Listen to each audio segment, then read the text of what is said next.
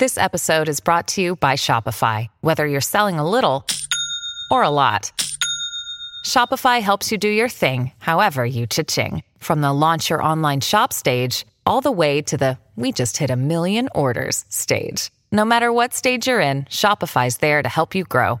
Sign up for a $1 per month trial period at shopify.com/special offer, all lowercase. That's shopify.com/special offer.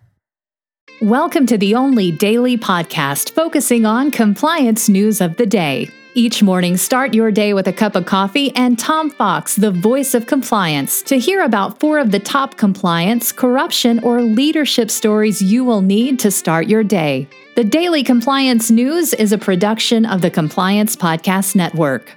January 28, 2020, the International Data Privacy Day. First up, the Portuguese man behind a website that pulled back the curtain on the world soccer corrupt business dealings also unearthed the documents related to the fortunes of Africa's richest woman, that being Isabel dos Santos. As reported by the New York Times, Rui Pinto is the soccer fanatic who began hacking into the legal and financial networks supporting FIFA's multi-billion-dollar industry. Now he is responsible for leading to the information on Dos Santos as the fallout still continues. So interesting that one hacker was able to not only hack both of these secretive organizations, but also bring these to light. Next up from Bloomberg, the Serious Fraud Office is now in trial with 2 former Unaoil executives and a sales manager at a client company. Single Buoy Moorings are charged with conspiracy to make corrupt payments to secure multi-million-dollar business contracts in Iraq. The accusations against Stephen Whiteley, Paul Bond, and Ziad Alki follow the Serious Frauds investigation into corruption. All 3 men deny the charge. The Unaoil case is now been fairly well documented, but it's going to be interesting to see if the SFO can actually get some convictions out of this.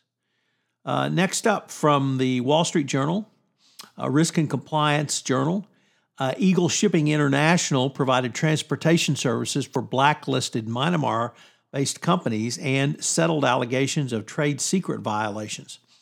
The operating arm of this NASDAQ-listed company agreed to settle violations, the Treasury Department announced. Eagle Shipping Limited, a bulk carrier of commodities, will pay about $1.13 million to settle allegations. It provided transportation services from Myanmar to Singapore for Mawati Trading Limited, a company that was blacklisted by the United States at the time. The sanctions have subsequently been lifted, but Eagle Bulk Shipping engaged in trade sanction violations prior to that time. The company did say it's committed to observing all regulations. It's headquartered in Stamford, Connecticut.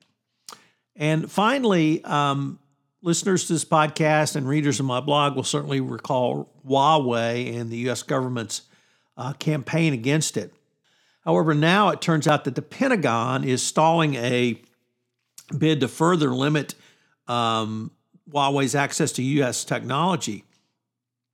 The Office of Ellen Lord, the Undersecretary for Defense Acquisition and Sustainment, vetoed a Commerce Department proposal that would have made it harder for U.S. companies overseas to sell computer chips and other components to Huawei. The Pentagon feared additional limits would cost U.S. companies so much revenue that their research spending would suffer. It's a very interesting take, finally, not by the Trump administration, but by the professional bureaucracy that understand the intended and unintended consequences of the Huawei ban and how the Trump administration is going after Huawei, and that the collateral consequences to not only U.S. businesses, but U.S. allies and others that support the United States is seriously damaged by this frontal attack on Huawei. So good to see some rational thinking going on, at least in the Pentagon, around the Huawei issue. The Daily Compliance News is a production of the Compliance Podcast Network and a proud member of C-Suite Radio. Thanks so much for listening.